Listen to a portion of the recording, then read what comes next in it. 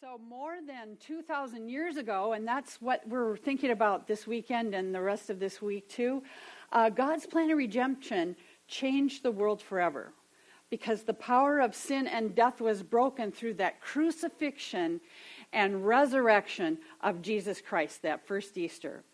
Death was defeated, and instead we have true life, spiritual life, God's life for us, and God's life triumphed. During this week, we're going to continue to experience the events together of Holy Week and come alive to what God's story is for each of us. And that's what that Come Alive brochure is about. It's a good way to invite friends to come, but it's a good reminder for us, too, that we want to come alive to God's story because that's the transforming power for us that transforms us and the world by His grace. And so if you have your Bibles today, we're going to read a portion in Luke 19, starting at verse 28. So grab your Bible and we'll be looking at that. The life that Jesus offers to you and me, to all of us, is reason to celebrate. And it's the reason that we want to respond to God, to His open arms, to His invitation to draw near to Him. And I'm glad that you're here on this Palm Sunday as we continue this journey toward the cross and through the life-giving experience of Holy Week and God's power of transforming each of us into a new creation. The events of Palm Sunday are often referred to as the triumphal entry. In fact, it maybe says that at the top of your portion of Scripture that we're going to read today. The triumphal entry, and it's recorded actually in all four of the Gospels. There are some things that are in all four of them, and those are important things because every one of them talks about it. And you'll see there's a little bit of difference. You know, if somebody comes and talks about an event, if something happened here and we all talked about it, we would all describe it a little differently because we would all see a little different things. And so generally it's the same, but we'll pull on a little bit of some of the others as well. The journey actually that we're talking about here actually began long before Palm Sunday. It began long before the anointing in Bethlehem. It actually started before Jesus' public ministry, and it started before His birth being placed in the manger in Bethlehem. Jesus' purpose was part of a much bigger plan. And it was established before the creation of the world. And it went above and beyond what those people saw and knew that first Palm Sunday. His journey isn't about immediate circumstances, and it would impact eternity. His journey isn't just about the earthly events that happened in the streets of Jerusalem that week, but it was a truly significant thing in the spiritual realm. Jesus' journey wasn't about human cooperation or approval, was it? It was actually one of obedience to the Father and to fulfill God's plan for redeeming the world. So let's read then in Luke 19, starting at verse 28. After Jesus had said this, He went on ahead, going up to Jerusalem. As He approached Bethphage and Bethany at the hill called Mount of Olives, He sent two of His disciples and said to them, "Go to the village ahead of you, and as you enter it, you will find a colt tied there, which no one has ever ridden. Untie it and bring it here. If anyone asks you, 'Why are you untying it?' say, 'The Lord needs it.'" Those who were sent ahead went and found it, just as He had told them. As they were untying the colt, its owners asked them, "Why are you untying the colt?" They replied, "The Lord needs it." They brought it to Jesus, threw their cloaks on the colt, and put Jesus on it. And as He went along, people spread their cloaks on the road. When He came near the place where the road goes down to the Mount of Olives, the whole crowd of disciples began joyfully to praise God in loud voices for all the miracles they had seen. "Blessed is the King who comes in the name of the Lord. Peace in heaven and glory in the highest." Some of the Pharisees in the crowd said to Jesus, "Teacher, rebuke your disciples." "I tell you," He replied, "if they keep quiet, the stones will cry out." As He approached Jerusalem and saw the city, He wept over it and said, "If you, even you, had only known on this day what would bring you peace. But now it is hidden from your eyes. The days will come upon you when your enemies will build an embankment against you and encircle you and hem you in on every side. They will dash you to the ground, you and the children within your walls. They will not leave one stone on another because you did not recognize the time of God's coming to you. Let's pray. Lord God, we just thank you for this example of your will and how you used Jesus to accomplish that. And Father, we thank you that Jesus Christ, the Messiah, entered Jerusalem triumphantly that day, but it was about so much more. And so, Father, I pray that you'd speak to us today through your word and transform us in Jesus' mighty name. Amen. So this journey that Jesus is on shows us that our lives are actually above and beyond as we live them. We can live them above and beyond our immediate circumstances. And the thing that we can see through this is there's really three different groups of people that really show us these things. And that's the disciples, the crowds, and the Pharisees. And so to live our lives above and beyond the immediate, the first thing we need to do is be obedient to God. And Jesus asked the disciples to go and get a donkey. Now, he said, it's one that's a foal and had not been ridden before. They must have thought, what on earth? Because up till now, Jesus hadn't been riding around on any donkeys. And, since it was the time of Passover, they're probably thinking, this is not part of the normal deal. What is the deal about a colt? What's the deal about this donkey? So what do you think of when you see a donkey? Stubbornness. Anyone else? Slow. Okay, yeah. They're hard to train. They are. They're kind of obstinate. They're kind of stubborn. I can't imagine that riding on a thing like this with just a coat thrown over it would be a very smooth ride. And so, they're probably thinking, what on earth is Jesus thinking here? And if you and I were in charge of the event, and Jesus said, go get me something to ride in on to Jerusalem, we would not be going and getting a donkey, I don't think. We would think, what? The grand entrance into Jerusalem for Jesus. We would get a majestic, big horse, right? Or a camel, something big and like really wonderful. We wouldn't think of this little guy. We would want something that was worthy of the Lord Sabaoth, the Lord of hosts, as he entered the city. And can you imagine these couple of disciples that Jesus sends to go get this? They're probably talking all the way, wondering what Jesus has in mind for this donkey. They just can't imagine. And yet, they're obedient to what he tells them to do. It's a new thing, but they're like, okay, God, okay, Jesus, we're going to go do it. And actually, even though this maybe seemed a little unusual, there was a meaning here. There was a prophecy that symbolized what Jesus was doing. And riding in on the donkey went above and beyond the immediate or the practical. It tied into that prophecy. In Zechariah 9:9 in the Old Testament, it says, rejoice greatly, daughter Zion.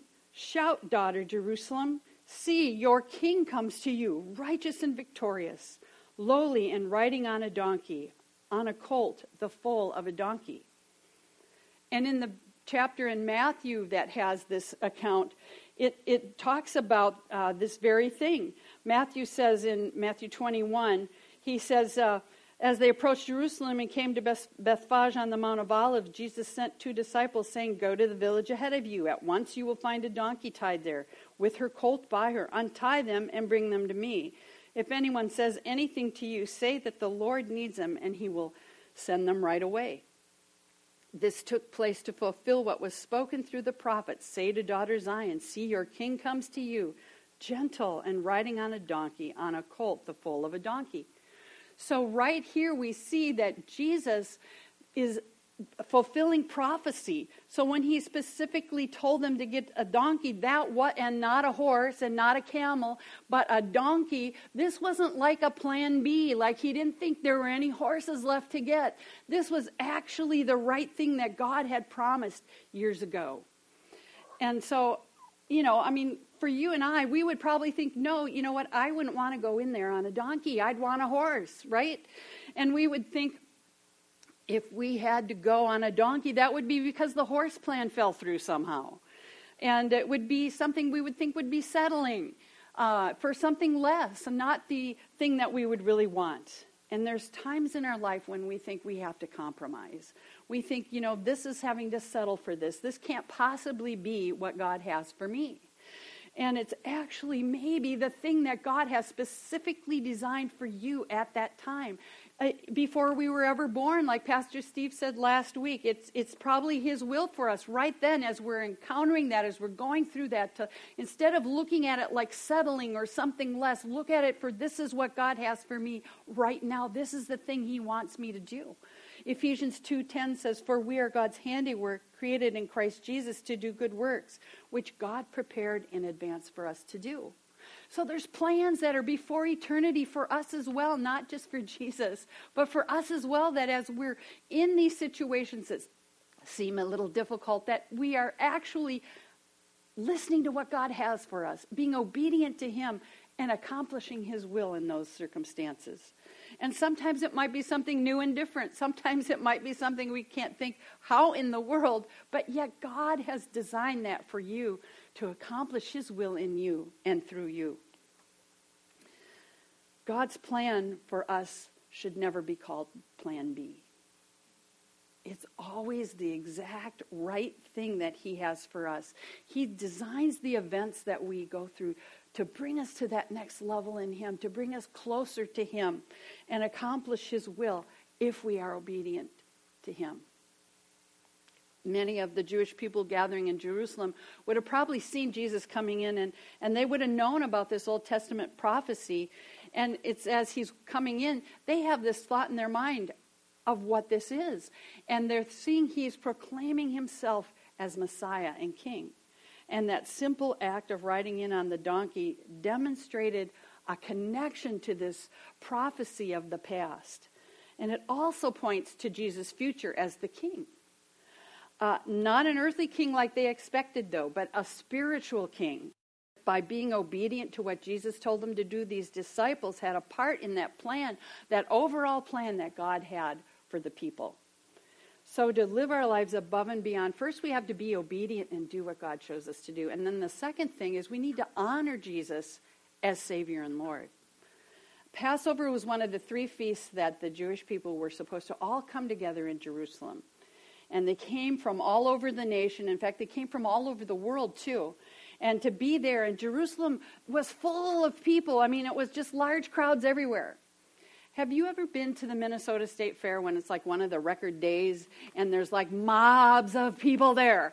Well, that's what it would have been like. Like you're kind of trying to walk down the street, you know, and here's, oh, I want to get over there to that, like the cookies or whatever, and the donuts.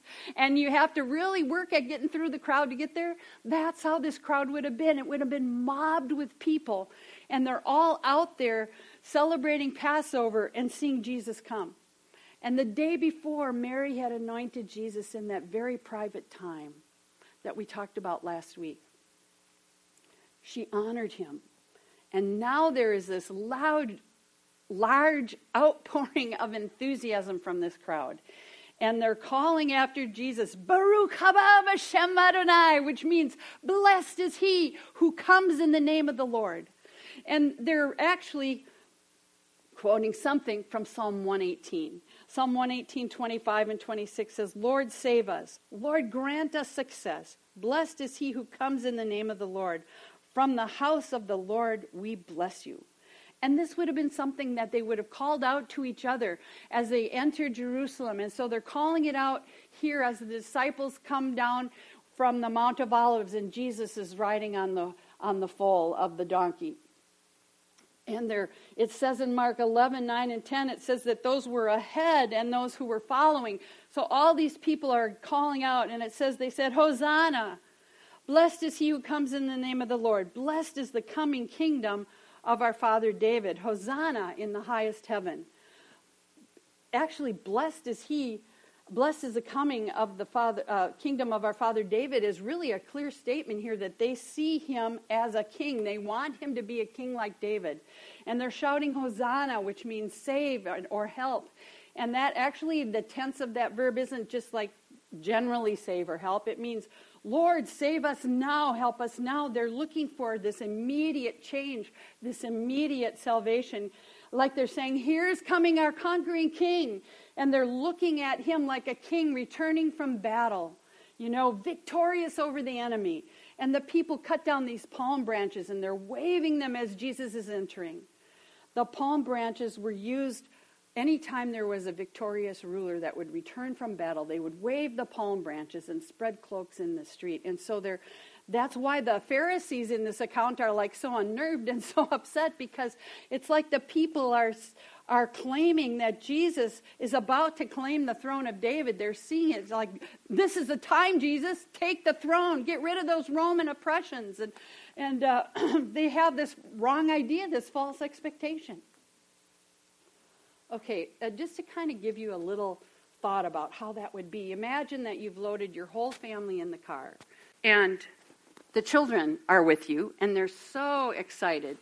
They're so excited because they think they're going to the ice cream store. Because as you start out of the garage and start down the street, you're going the direction toward the ice cream store. And they're excited. They can almost taste the ice cream. And then you keep on driving past the ice cream store. In fact, you go to the airport. And you get out and get everyone on the plane. I guess you had the passports with you. And you get on the plane and you go to Paris. And the family should be so excited, right? It's a trip of a lifetime. Who can believe it? You're in Paris. But they're all upset. The kids are saying they really wanted the ice cream. And it wasn't what they were expecting. It didn't fit in to their idea of what was about to happen. Well, that's a crazy example, I know. But it gives us a glimpse into what this was like on this Palm Sunday. The people saw Jesus as the answer to their problems right then. The occupation of the Romans. They saw him as the one who was going to give them the liberation from those oppressive Romans that they desired. And they thought, here is the king, he's arriving, and they could almost taste the victory. They're waving the palm branches, these traditional symbols of victory, and spreading their cloaks on the ground for this new king as he comes into town. He's finally coming, and he's going to set up this new kingdom. But they had the wrong expectations. They wanted Jesus to do what they thought he should do, and to do it right then. And they knew about all the healings and the miracles. They had heard about Lazarus just a little while ago being raised from the dead. And they saw Jesus as the one who could make their lives easier.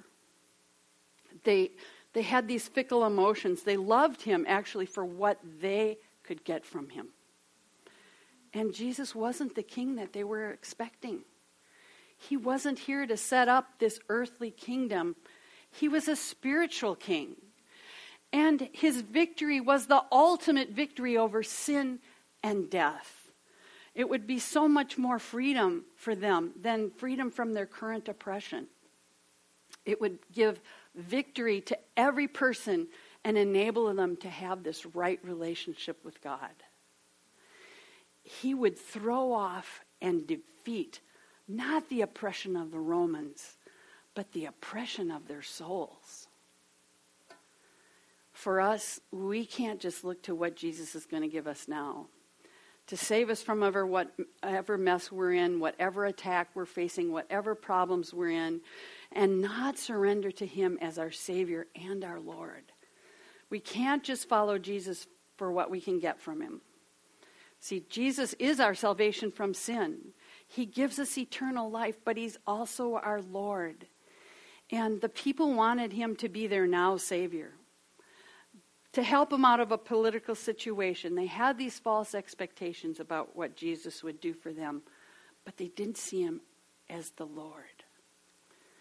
So how do we, you and I, honor Jesus Christ as Lord in our lives? You honor Jesus Christ as Lord.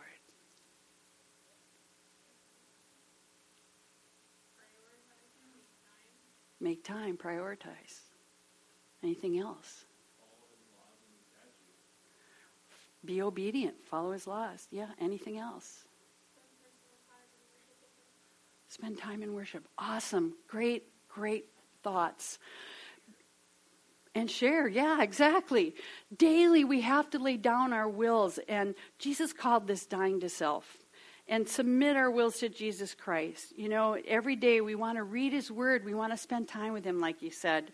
Ask for his guidance. When you're making a decision about something, a big decision or a little one, you know, just pray and say, God, give me the guidance I need on this. Give me the wisdom to make this decision. And being willing to allow the Holy Spirit each day to fill us up with his power and ask him for his wisdom. Tuesday night at the Bible study, we were in John 14, talking about how the Holy Spirit is our guide, our advocate, our comforter. We want to ask God to fill us with that. Each day, Holy Spirit, fill us up and give us the ability to navigate our day. And ask Jesus to show us what to do in those situations that are difficult. The good ones also, like, God, how do I handle this? What do I do? And ask him for direction. And he'll put that thought within you, within the core of who you are. You'll just know what the right thing is. And as you read his word, it should be in alignment with his word. Pray and ask God, make me like Jesus Christ today. Every day when you get up, you can take the time to read the word and apply that scripture to your life and ask God, Lord, help use this in my life to make me be like Jesus. And take those thoughts, Lord God, that are not of you, and I submit them to the blood of the cross of Jesus Christ. Lord, wash them off of me. Protect me from the attack of the enemy in my mind and against me today. And instead, Lord God, give me your strength and your power. And as you encounter things during the day, allow the Holy Spirit to guide you, to temper you, to give you the words to say to people. Paul says pray without ceasing, and I think why that is because all day long stuff is happening, and we can send those short little prayers. We want to pray at length at some time during our day, but if you're in the middle of work and there's something that happens and you are wondering how to handle it, just a little help God prayer is okay. And just ask God to give you what you need to deal with that. If someone is really rubbing you the wrong way, don't allow your flesh to respond. Let God give you the strength to respond to that. Silently or privately commit those situations to your Lord and Savior, Jesus Christ. And claim his victory. Because we know we have victory over sin and death. What else is there, right? Claim his victory in that area. We should be different than the people we're around every day. Because we have Jesus Christ in us. And so they should see his love, his joy, his peace, patience, kindness, goodness, faithfulness, gentleness, and self-control in us. And sometimes that last one, the self-control, is the hardest one, right? Right? But we pray and we say, Holy Spirit, fill me up. Help me to have this evidence of you in my life, Lord Jesus. Daily surrender to Jesus Christ, not just as our Savior, but also as our Lord. Because we want to honor him with our lives. That helps us to live a life above and beyond the immediate. And this last thing we want to do is receive what God has for you. Now, the example of what not to do here is the Pharisees, right? They had this fear of losing this elaborate system that they had created. The position that they had in the nation of Israel, they were big deals, right? And so they thought that they knew what God and the law was all about, and they had it nailed down. Not only did they have the Word of God for them, the Old Testament, but they also had books and books and books describing how to live that out. So they thought they were professionals, and they didn't want to give any of that up. And so when Jesus came along and he started talking, they were so hardened against what he had for them. In fact, in verse 44, we see Jesus said they didn't recognize the time of God's coming to them. He said, you've missed it. That's really sad. Sometimes, though, we even can be like that. We can get an idea or a way of doing things, and it gets so strong in our mind that even when God brings something in front of us, something new, something he wants to show us, that we look at it through the lens of everything else that we have put in our minds, and we don't receive it. As Jesus came from Bethany down from the Mount of Olives, he would have approached this eastern gate on the side of Jerusalem to enter. And according to Jewish tradition, the Shekinah glory used to appear through the eastern gate and will appear through that again when the anointed one, the Messiah, comes. That's in Ezekiel 44:2. The Lord said to me, this gate is to remain shut. It must not be opened. No one may enter through it. It is to remain shut because the Lord God of Israel has entered through it. And so as Jesus is coming in, he's making a statement. And the Pharisees knew that this was a proclamation that Jesus is saying, I'm the Messiah. And the Pharisees see this large crowd, this mob of people praising Jesus, and they can't stand it. They said, Jesus, tell these people to be quiet. See, the last thing they want is a celebration for the guy they're trying to get rid of, that they have been trying to find a way to kill. And it makes them pretty furious. But Jesus says, hey, if these people are quiet, the rocks are going to cry out.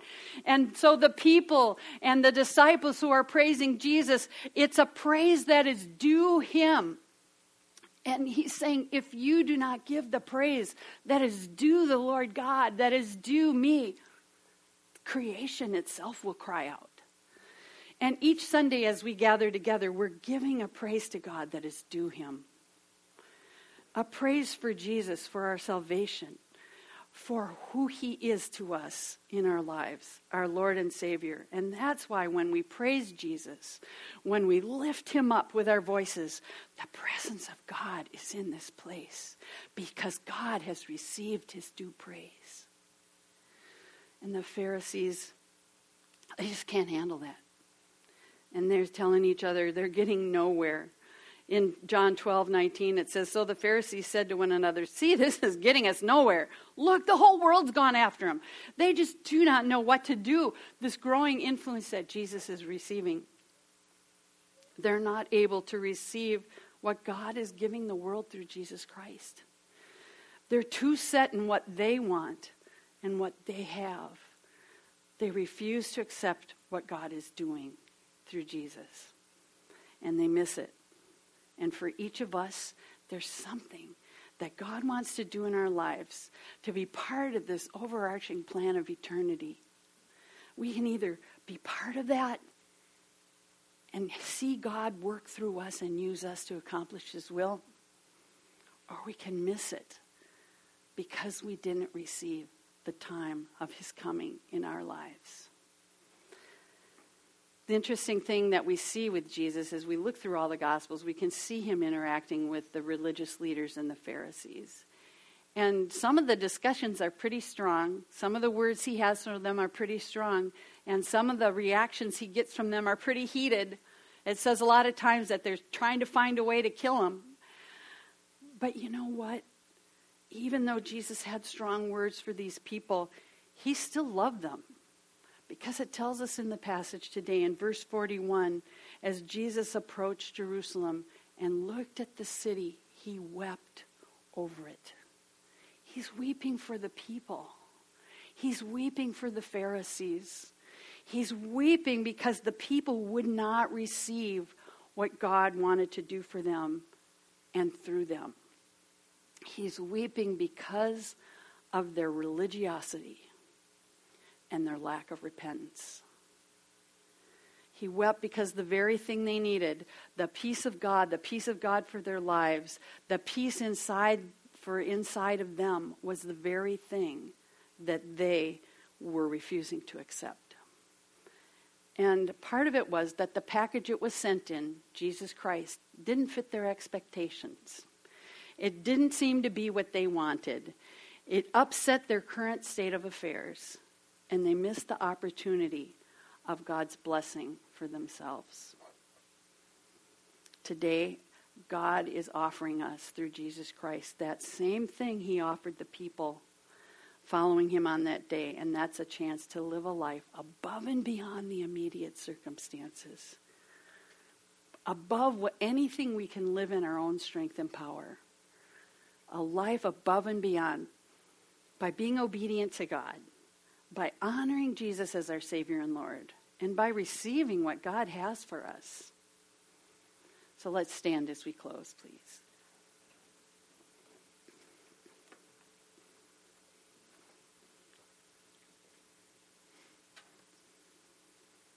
So I just ask everyone, just bow your heads and just consider this. What about you? Have you received what God has for you? it seems like you've been living maybe trying to accomplish the plan that you think you should have. And really what God wants you to do today is to surrender to his will, to seek his direction and allow him to use you. And maybe you're thinking, how in the world can God use me? But listen, Jesus used a donkey, okay? He can use us. So if you want to receive what God has for you, to be used by him each day, to honor him as your Savior and Lord, to surrender to his will for your life, to receive what he has for you, just raise your hand. Thank you. Lord God, I thank you that this passage shows us that when we receive what you have for us, you have blessing, you have peace, you have so much more for us than what we could ever imagine. And Lord, I pray that we wouldn't have in our mind a thing of how it should be that's so strong of our own imagination that we fail to recognize what you have for us now. Lord God, I pray that you would fill us up with your Holy Spirit from the top of our head to the soles of our feet. Give us your strength, your character, your ability. Lord God, use us. That when people see us, they see Jesus Christ. They see the fruit of the Spirit operating fully in our lives. Lord God, use us to draw the world to you. Lord, I thank you for what you're going to do in each of our lives, that you have a plan and a purpose for each of us to accomplish as part of your overall plan for eternity. Lord God, I thank you that it's not dependent on us to do anything else but receive it. And so, Lord God, we do. We want to be the people that you've created us to be, to do the things that you have created us to do. Lord God, I pray that you would fill us up with your strength and power and wisdom to do what you've called us to each day. That we would spend time in your word, that we would spend time worshiping you to get what we need each day to accomplish those things. And Father, I know many of us face hard things. Lord, help us through that. We know, Lord, that your desire for us is to come through that. Like David said in the Psalms, that we might be in that valley of the shadow of death, but you take us through. And that you seat us at a table in the presence of our enemies. Lord, just anoint us with that oil today of your Spirit. In Jesus' mighty name, amen.